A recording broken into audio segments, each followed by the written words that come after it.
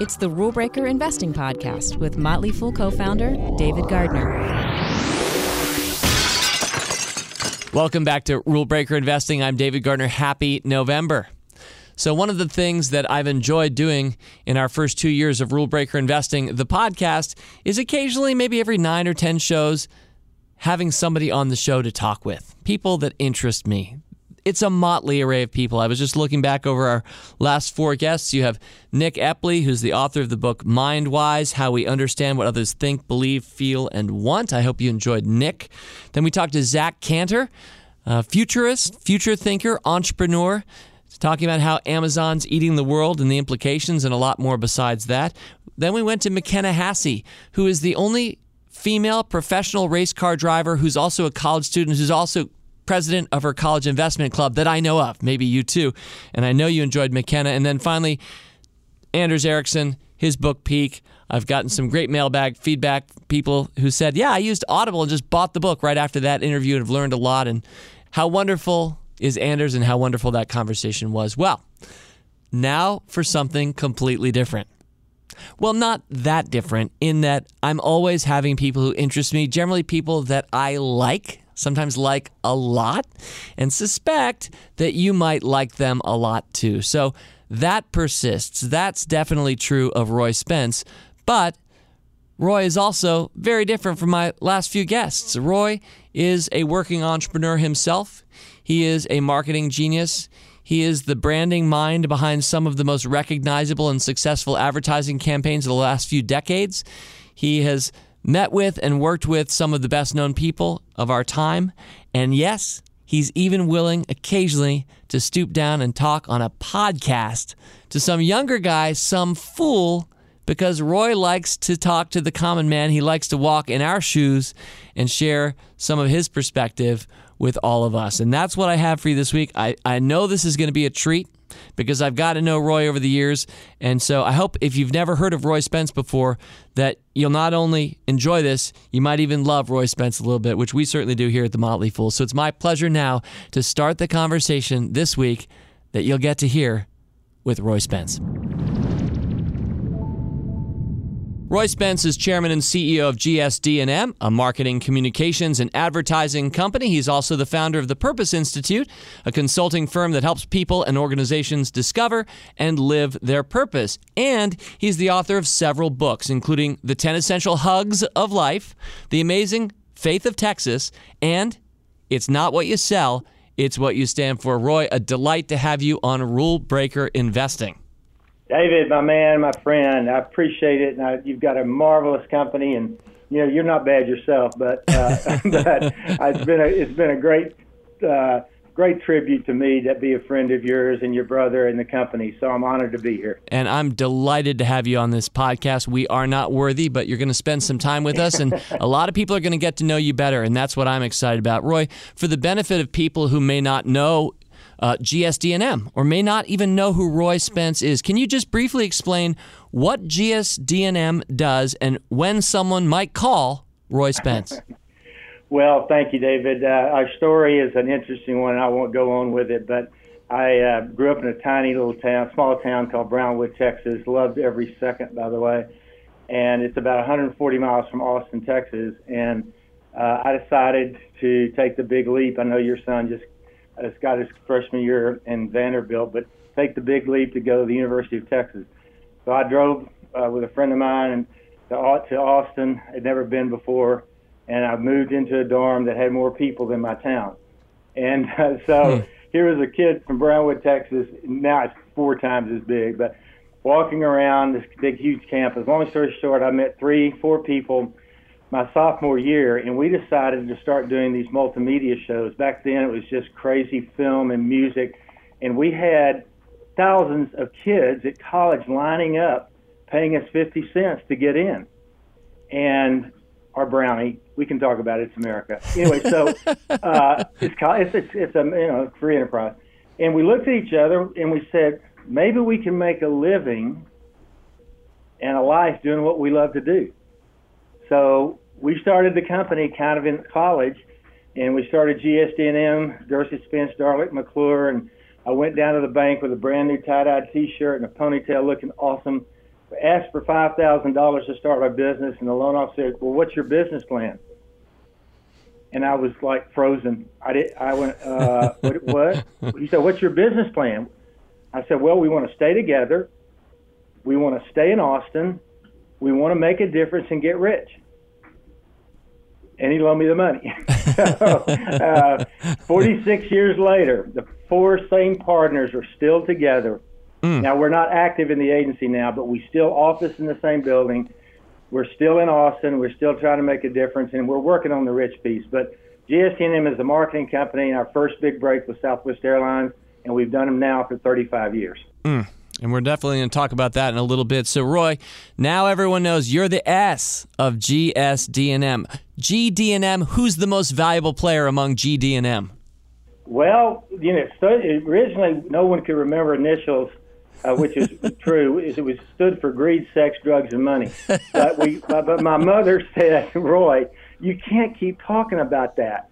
So it's Gerthy, Spence, Darlick, and McClure. And I would say what we found out, and it's kind of what y'all are doing with your company, is we found out early in our life, everybody wants to be a partner. They don't want to deal with the ship. And we're still in the ship together for 46 years. And we instinctively realized something that, by the way, Gallup and Strength Finders knows. We all each played to our strengths. We didn't instinctively know any of this, but we never tried to make one of us become average at what we're bad at. We all kind of played like, well, let's become great at what we're good at. And so we had each other's back. And by the way, the whole company now has taken Gallup Strength Finders. Don't know if y'all know about it, but it really talks about your top 5 strengths. So we kind of built a company based on purpose and strengths and got each other's back. And we didn't know anything about advertising. I think that was the best thing that ever happened. We did not know what we were not supposed to do, that rule breaker thing. We didn't know what the rules were, so we broke them anyway. That's awesome. Roy, what is your superhero power? What do you mean? Well, you're a superhero. And typically, and I've seen a lot of these movies, one of my better stock picks is Marvel, which got bought out by Disney, as you know. And so you're a superhero, and that means you've got a power. You might have more than one. And there might even be an origin story tied to how you discovered you had that power. I'm going to ask you, this is hard for you, I know. I'm going to ask you briefly to be immodest. Well, yeah, that's hard for me. But I will tell you, basically what happened, I got lucky, David, and I got lucky because I got on the road to purpose early in my life. I didn't know what it was. I didn't know what it meant. But, the whole, since the beginning of time, the whole human race search for meaning. And a quick story I don't tell very well, I'll share it with. I had a sister born with spinal bifida. She was older than me, and back in those days, the 50s, early 50s, no one lived with spinal bifida. It's a birth defect that all the nerves that are supposed to go into your leg ball up in an open wound on your back. And she was supposed to live to be 4 days and 4 months. She ended up living to be 49 years old because of my mother. And I pushed her to school every day. And so did my sister, but I pushed her to school for 5, 7, 10 years. I couldn't even see over the wheelchair. She graduated from high school. She came to Austin. And I hope your fans don't get mad, but every Sunday I pushed her and we listened to the Dallas Cowboys and ate Whataburgers. And when she passed away at 49 years old, I was in her bed. And she always used to tell me, "Roy, you don't have to have legs to fly." And this big epiphany happened, David, when she passed away. I realized all these years I'd been pushing her. She actually had been pushing me. And so I'd had this experience of walking in other people's shoes and I got to understand my dad's philosophy. You got to be kind to everybody you meet because everyone's fighting some kind of battle. And so I guess kind of my superhero power, whatever, is I really do understand the idea that no one's too good and everybody's good enough. And King's Speech is one of my favorite movies. King's Stutter too.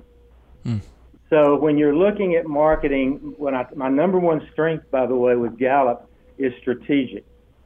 And that basically, in Royism, and you'll get this, I see dead people, okay? And that's not really the Gallup definition. They would hate me for saying that. But God gave me the ability to see what will be. And and by the way, it's not easy, because when people tell me, how do you come up with the big ideas? And I used to say drinking, but anyway, I have found through life, big ideas come from paying the price of knowing what you really want to accomplish. It comes from the idea God. If you don't pay the price, he'll give you a idea. It won't work. But if you pay the price of figuring out what is the problem we're really trying to solve, what is the opportunity we're really trying to create, and does it have a purpose? That's the side part, besides just making money. I guess that I got lucky that my purpose is to help others fulfill theirs, and maybe that's my God-given strength. And that is so well put. And Roy, let's talk a little bit about purpose. One of your books is subtitled, Why Extraordinary Business is Driven by Purpose. Now, you know this, we're a show about investing. Yep. Why should investors care about a company's purpose? Great question, and I would say 20 years ago they shouldn't have. Purpose, when we Jim Collins and I, good to great, built to last, great friend. We were on the purpose journey, didn't know each other, and when he came out with Built to Last, and he had this great line: the companies, the visionary companies, the ones that are built to last, will always have a purpose beyond making money. And I'd been on this my company and me on this wilderness, lost. We learned about purpose, David, in two ways, and I'm going to get to your specific question. One, we did a campaign called Don't Mess with Texas. People don't know what that is, but back then it was an anti-litter campaign. It's a bumper sticker. We see it here in Washington, D.C. I know, and it hurts after the Cowboys beat the Redskins. It was an anti-litter campaign, and so they hired us. Keep America Beautiful. Didn't really like it because they like the crying Indians and don't pollute, give a hoot. And we said those campaigns really are effective with the Sierra Club, but the Sierra Club does not litter. Billy Bob Bowtree from Tyler, Texas litters. So we came up with Don't Mess with Texas. And litter went down 77%, literally, with no fines, no penalties, no regulations. We changed people's behavior. They stopped littering. Our first spot, God bless him, was Stevie Ray Vaughan. And then we had Willie and Waylon and George. It was crazy. My point is, we finally realized the reason it was working. We got out of the litter business and got into the pride business. We did not know that. Southwest Airlines comes along, and their whole premise, and I'll get to your investment point, was to give people the freedom to fly, which was our line.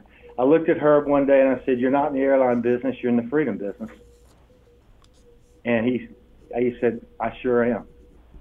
And so what we found is, and you look at the great books by Raj and Conscious Capitalism, our book, we started finding out 15 years ago what is true. If a company and an organization has a culture of making a difference in people's lives, and not just making money. I'm not talking about kumbaya stuff, but actually what they do every day is improve people's lives. Then their bottom line is more improved. Now, to answer your question specifically, when Al Gore and I invented the internet, okay, we had no idea that everyone would know everything about yourself or your company, for good or bad. And this younger generation, millennials and Gen Zs, there's a lot of buzz about why they're not this and that. Well, I will tell you the one truth.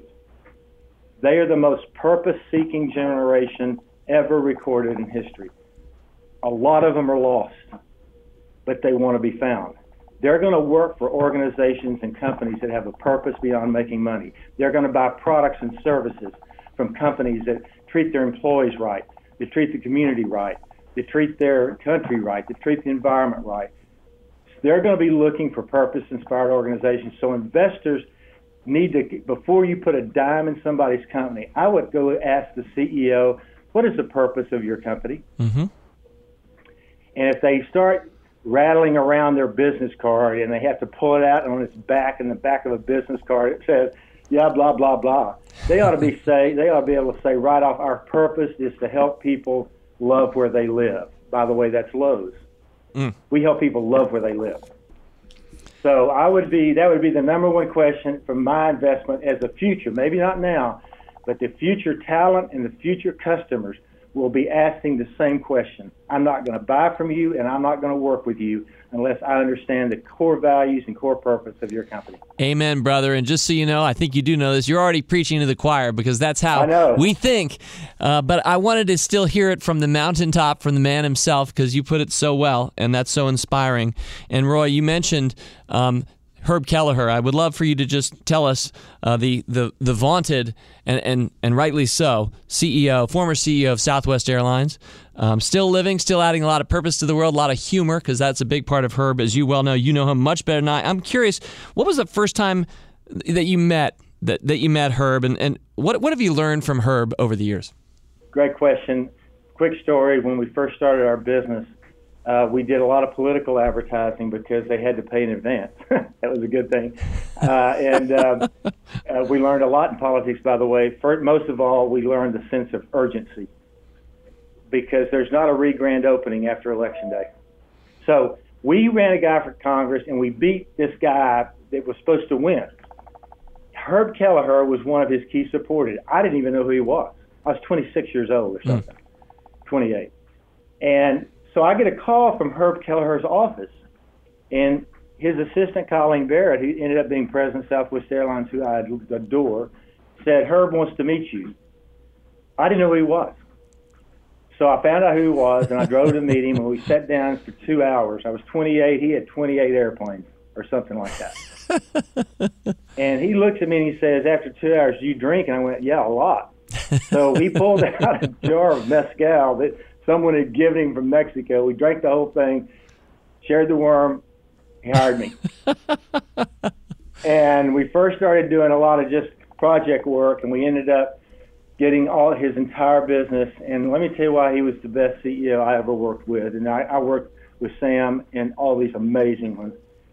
3 things. 1, he was a genius, but didn't walk around with it.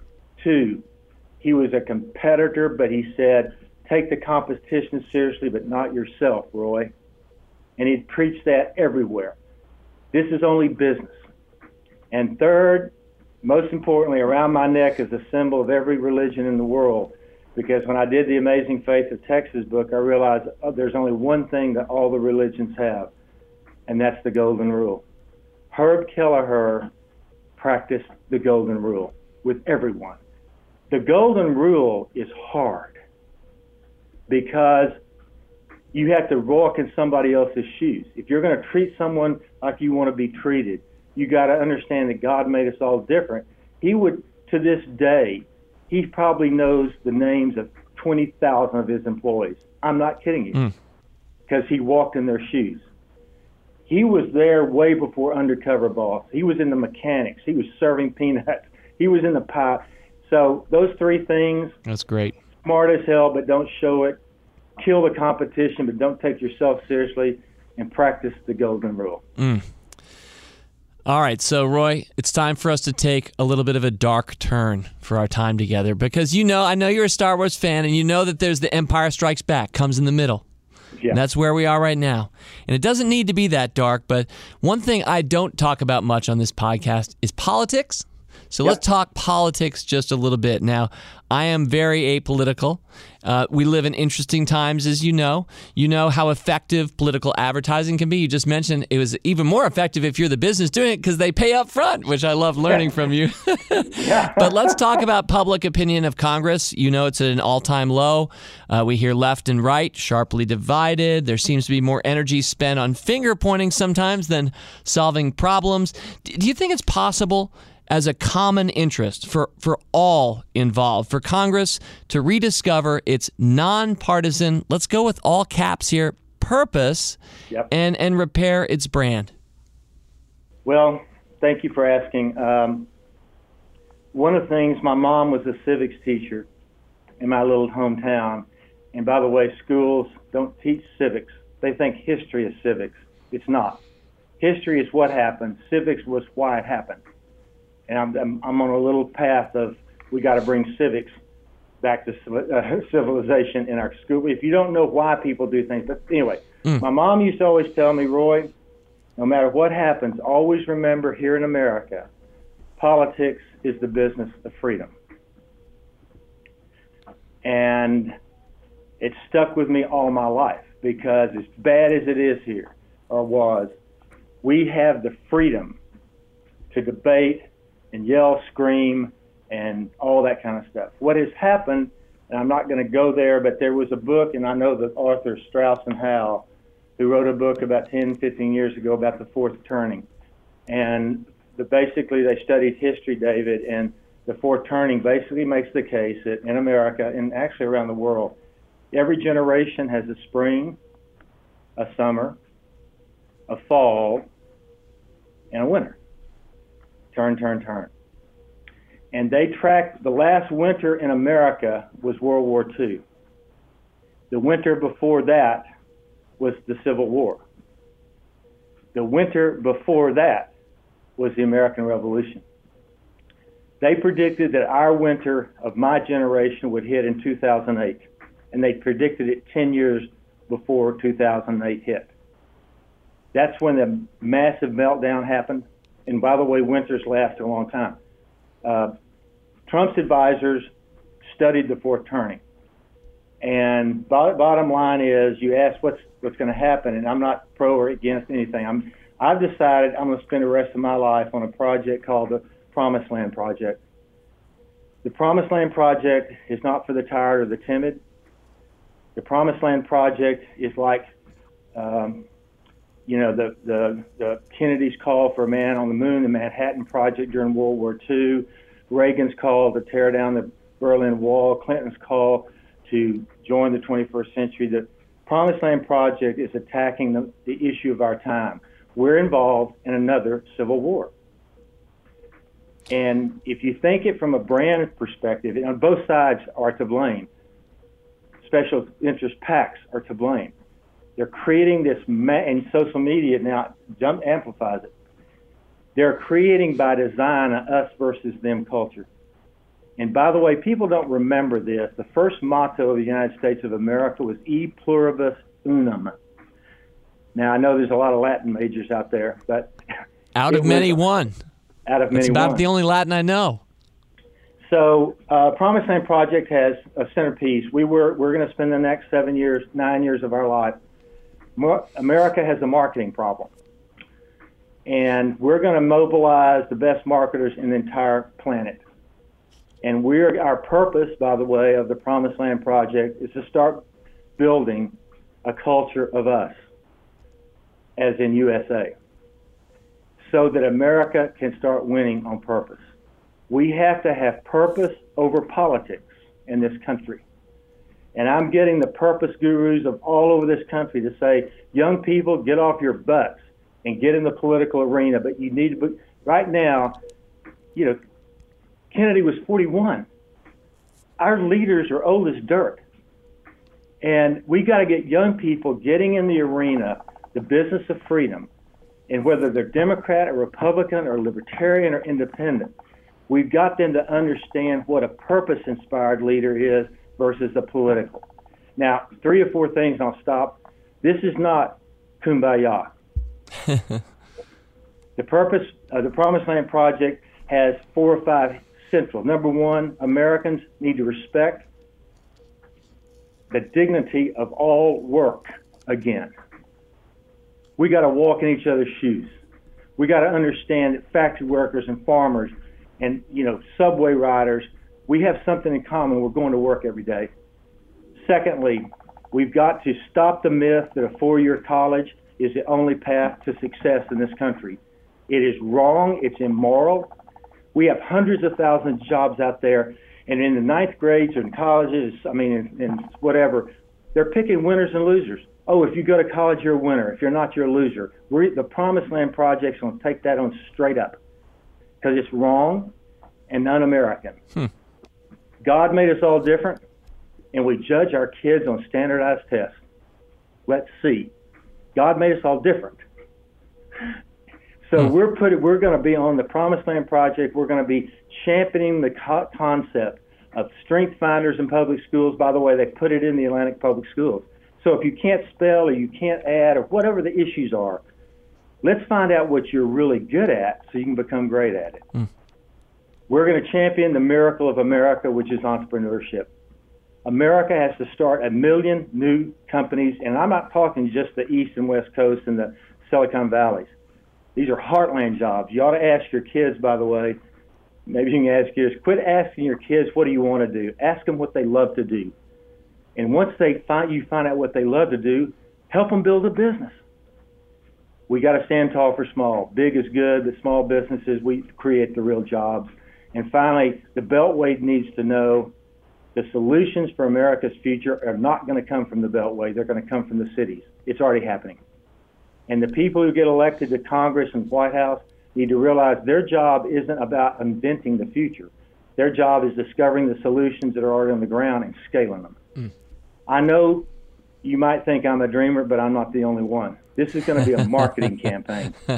And I love it. I'm a believer. And in fact, I'll say a year ago on this podcast, I was asking openly of anybody who wanted to listen that we should be talking. We do this at our company. I know you do this at yours. You do this better at yours than almost anybody. What are your core values? We ask ourselves and our employees, for profit and not for profit. And what I was asking, open question on this podcast, and then we tried to answer it on one subsequent podcast. I was asking, what are America's core values? Right. What are those 3 to 5 values? What's the process by which we align, we articulate, and then align around those? So I know I'm preaching back to the choir here, but count me in on the Promised Land Project. I like it.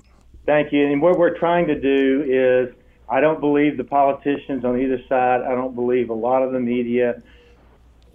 We have to, just like Don't Mess with Texas, we got to get the greatest marketers on the planet who believe in being a force for good. We got to believe that they believe that we're better together, that it shouldn't be us versus them. We'll always fight. America, again, politics is the business of freedom. But we will lose our freedom if politics does not take the back seat to purpose. Love it. Okay, Roy, I'm already feeling that we're coming out of The Empire Strikes Back. We've been to the dark side and back, and now it's time for those little Ewoks, and it's all going to be good. Okay. So let's see where it takes us here in our last 10 or 15 minutes together. So, so let's talk about business a little bit. You just told your first time meeting with Herb Kelleher. Let's pick somebody else that everyone knows, and I'm curious how you first met Sam Walton, what you learned from Sam Walton. Well, it was an amazing story. A couple of years after we did Southwest, I joke about it. You've heard me say this. I get a collect call from Sam Walton. Young people don't know what that means. I still remember those. And my assistant said, there's a collect call from Sam Walton. I thought it was my dad because he called me collect all the time. He's a cheap bitch. And there was Sam. And he said, "Oh, Roy, I like you, number one, because I'm now shaking. This is Sam Walton." And he hadn't gone into any urban areas yet. It was all rural. And he said, "I like you because my dog's named O'Roy." And he said, "I also like it because my dog food is named O'Roy." He said, "O'Roy, can you come to Bentonville, Arkansas? I like what you're doing for Southwest. We need some help." I'm terrified. Borrow another $5,000, get a flight, go there. I have a big briefcase with nothing in it, just so I could look like I had something. And walk in, and there's Sam, and I don't know, David Glass. I don't know who all was there. In Bentonville, and I'm literally terrified. And finally, Sam looks at me and he says, "Well, Roy, glad you're here, but where's the rest of your staff?" Well, I didn't have any other staff. It was me. And my briefcase was over my knees, and I was shaking like a leaf. And then finally, my Texas thing kind of kicked in, and I looked at him and I said, "Well, Mr. Sam, there's an old saying in Texas, one riot, one ranger." what kind of problem you got? He falls out of his chair, laughing. Hires me. 17 years I rode with Sam Walton. I would guess the number one thing I learned from Sam Walton, and I learned so much, his big thing, the number one thing, curiosity does not kill the cat. Curiosity kills the competition. And we had to go out in the marketplace and go to all the competitors, good, bad, or indifferent, and find out something they're doing better than we are. That whole notion back in business land now, and I don't think you get all your information off the internet. I think you got to get out there and walk in other people's shoes and talk to people. As you know, I'm walking across America, but he was one, Norm Brinker, who rolled out Chili's restaurants, one of the great purpose-inspired leaders, by the way. We got him when Chili's was tiny, and then we had him for years and years and years. We hadn't had him in a while, but we did the baby back ribs spot that was, which was amazing. But he taught me something else too, David. He said you always have to have benchmarks. If you play like you don't have benchmarks, and you just say we're just going to continue to roll. But he also said, I remember looking at him before he passed away. He said to me, now, Roy, you know this. Life is a journey. Don't live your life with destinations, because the final destination will be here faster than you know it. Live your life as a journey. You know what I'm saying? Sure do. And it's powerful.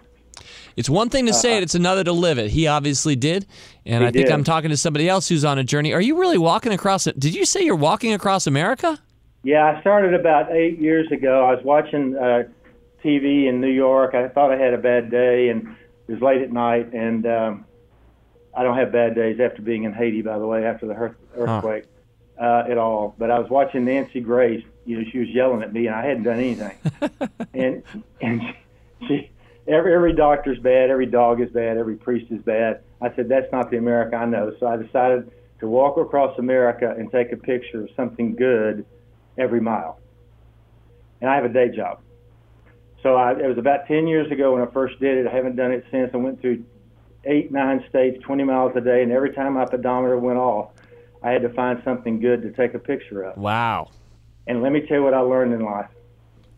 My mom used to read me Two Roads Diverge in a Yellow Wood, and Sorry I Could Not Travel Both and Be One Traveler. I had no idea what Robert Frost was meaning. I do now. You become what you look for in life. If you're on the road to look for enemies, you'll find them. If you're looking for hate, they'll live in your heart. If you're looking for gossip, it'll consume you. If you're looking for fear, it'll follow you. But if you get on the road and you're looking for friends, you'll be befriended. If you're looking for love, you'll be loved. If you look for the truth, it'll set you free. If you look for hope, it'll go to the mountaintops. So I now know in life, and all you listeners and viewers out there, you actually become what you look for. So let's go look for goodness. Goodness is not simple, easy. Goodness is hard. But in the end game, when you look for the good things, and we're all looking instead of the dark things, you'll find the good things. Completely. And that sounds kumbaya. It's not. Completely agreed. And purpose is something that you saw early on, as you've described. You just had that lens perched on the end of your nose, and that's how you saw the world. And I'm curious, Roy, looking at the world today, you don't have to cast any nasty aspersions here, but is there a name that comes to mind when you think about a company that may have lost its purpose at some point, and or maybe tried to redefine its purpose and maybe even failed at that? My instinct in life, and I know this sounds, a little bit naive, but I've always, and a really good friend of mine validated this the other day, and if I told you who it was, you would go, wow. He looked at me and he said, Roy, you know what's interesting about you? And I said, yeah, everything. No, he said, you are a for person. I said, beg pardon? He said, you're for things. You're not against things. And I was thinking, I am, but he said, what's interesting about the observation, and again, you would know who he is, that he said, people are born with it, or they look. I think my sister helped me. When you walk in other people's shoes and you realize that everybody's fighting battles, if you're for something versus against something, I'd like to be for. So I don't know. I don't really want to talk about who had it and who lost it. I think that the key big thing is when my preacher passed away about 2 years ago. By the way, he and I drank scotch together, so he was one of those, which I like. I used to tell my preacher every Saturday night before Gerald Mann, we'd sit out in my backyard and drink, and I'd say, preacher, here's a little thought. If you don't know where you're going, you'll never be lost. And he let me go by with that stuff for about 2 years, because I talked about if you don't know where you're going, you'll never be lost. He said, well, that's wrong. If you don't know where you're going, you'll never be found.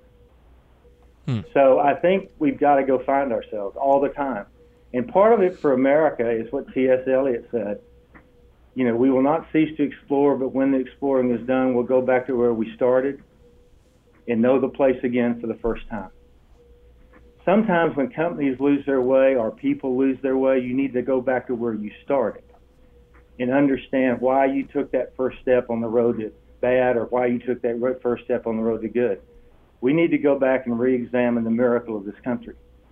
And basically, I think it's the idea that if you can dream it, you can build it.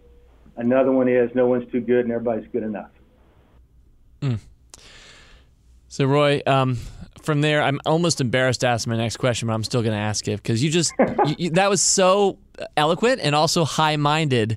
But I also know there's a grounded Roy Spence there. There's a guy who's going to get down in not the muck here, but the cheese with me with this next question. So, Roy, let's talk about a topic near and dear to, is it fair, any Texan's heart, and that's queso. Okay, yes, so this is a Chipotle question. Chipotle, I bet you know this, Roy, they recently introduced queso. It's all natural ingredients. Now, I think it's fair to say that the reception, and I'm also a 4 person, so let's just say the reception has been, we'll say, pretty lukewarm. And there's been some backlash on social media.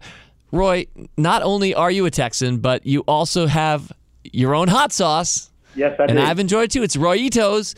So here's my question. If Chipotle enlisted you for a queso consult, what would your advice be?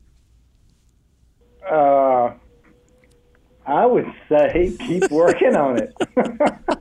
And I love Chipotle. I love their intent. I love their purpose. I know they've had some issues, but in the end game, I mean, as a Texan, when I started my hot sauce company, my daddy taught me 3 things.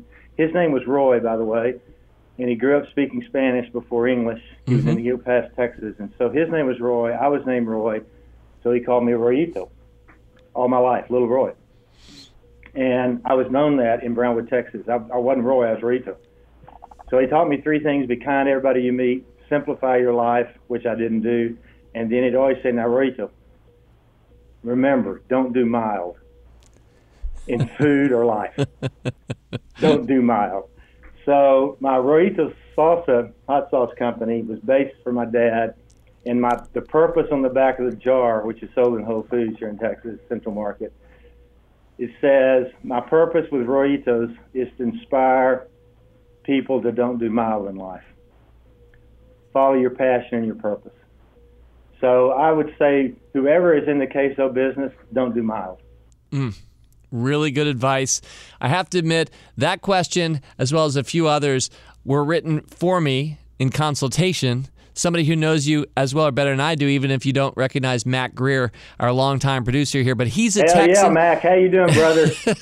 He's right on the other side of the glass. He's a Texan as God, well. I miss you, man. And here's Mac's take. And let me know what you think is. So he's a queso-loving native Texan. He wanted me to bounce this off you. He basically says that Chipotle is maybe trying to solve a problem that doesn't exist because people may not want all natural queso. I mean, people do want queso that tastes great. Queso might be a guilty pleasure. Does it need integrity? Mac, you're so bad. But anyway, here's my answer to that. My theory for this Chipotle or Southwest who are driven by values and purpose, not holier than thou, but driven by purpose and values, you got to stay with what you believe in. I've always told people that the worst thing you can do, and I know this is a heavy answer to a light question, but the worst thing you can do is to try to be like them. Because in the end, the best you'll ever be is a worse them. So why don't you be a better you? So I would encourage Chipotle to stay on their course of values and purpose, continue to improve, and if they make one move to be a worse somebody, what's the call on making the second move? And I know the question was light, but to me, it's kind of a heavy question. It's like when we were at Southwest, all the consultants said, you got to charge for bags. There's $350 million a year you could throw to your bottom line. And the visionaries at Southwest said, no. They said, no, sir, everybody's doing it. And you're struggling with some blah, blah, blah, and you could throw $350 million to the bottom line. You have to charge for bags. And the visionaries, Gary Kelly and everybody said, no, our purpose is to give people the freedom to fly. A bag costs the same amount as a Disney World ticket. We're not charging for bags. And the market went, are you kidding me? Well, what happened was, because of brilliant advertising, I might add, we drove, and it's reported in the Wall Street Journal, in 12 months, Southwest drove $1 billion of new revenue charging for free. You know why? We didn't violate the purpose of the company. So that's a heavy answer to a light question, but actually the question, I would encourage Chipotle to keep making it better and better, but do not violate the purpose and the values of the company. You do it once, what's to say you're going to not do it again? Really well put from a man who doesn't do mild. And I get it. So this is the only way I can think to close this delightful conversation, which will be enjoyed by tens of thousands of Rule Breaker Investing listeners. Thank you so much, Roy. The only way that I can think to end this one is one of the things that I do through this show is that I get to meet great people. And you're a great person. And I, in some way, get to share a part of that great person's perspective with anybody who's foolish enough to listen. And so I know that a lot of our listeners are themselves entrepreneurs, small business people, big business people. We got a lot of people. And my take here, Roy, is that one of the most valuable things I could do for them at close is to channel for free, because I don't think you're charging me for this wonderful hour or so. I think this is for free. Some free advice to all those fools out there who were foolish enough to start something for profit, not for profit. Can you just give maybe 1, 2, or 3 points of classic Roy Spence advice to anybody walking in their shoes who's trying to do a better job marketing their business? It's a great question, and it's a great close. I think that the lessons I've learned and didn't know what they were, but I think number one is you've got to really believe in what you're making and producing. If you're trying again to do it to get rich, and that's all good, but if you're starting a business, it's got to be started first, I'm going to give, with passion. Secondly, I always tell people who say, I want to start my own business on my own, and I say, come here, son or daughter, sit down with me. You can't do it on your own. And you're going to do it with partners. And my mom used to tell me there are two kinds of people in the world. There are vinegar people and honey people. And I said, and the vinegar people are takers, and the honey people are givers. Hang out with the honey people. Find partners that are givers. Number two. Number three, when you market, do it simple and make it where don't mess with Texas or freedom to move about the country or whatever the lines are. Start figuring out what your slogan is first. I hate to use that word, but that's what it is. Mm-hmm. What does that handle? The fools. Start with that. And if you don't find that you can do it in 3 or 4 words or some power like don't mess or whatever it is, you got to keep working on that, because the world doesn't wake up and say, God, I'd like to have a new company start. I sure hope I have some more soaps to choose from. God, I hope there's some more soft drinks out there tomorrow, or beers. So you have to, and the final thing from a marketing perspective, and y'all know this, is that one of the greatest books on marketing ever written was Strauss and Howe. It was called Positioning. And they say everybody runs around in their head with these ladders. And like if I said on the cola ladder back 20 years ago, there'd be Coke and Pepsi, yes, RC and Dr. Pepper. And there was a company on the cola ladder that was getting crushed. Because they walk around with ladders on every category, and they rank them 1, 2, 3, or 4. They have more than that now. 7-Up was getting crushed, so they said, we can't play on the ladder, so they built a new ladder called the Uncola. If you're starting a business, don't think you can be better to start with. You got to start by thinking we got to be different. If you're not different, they won't ever get to better because they won't try you. Be different first.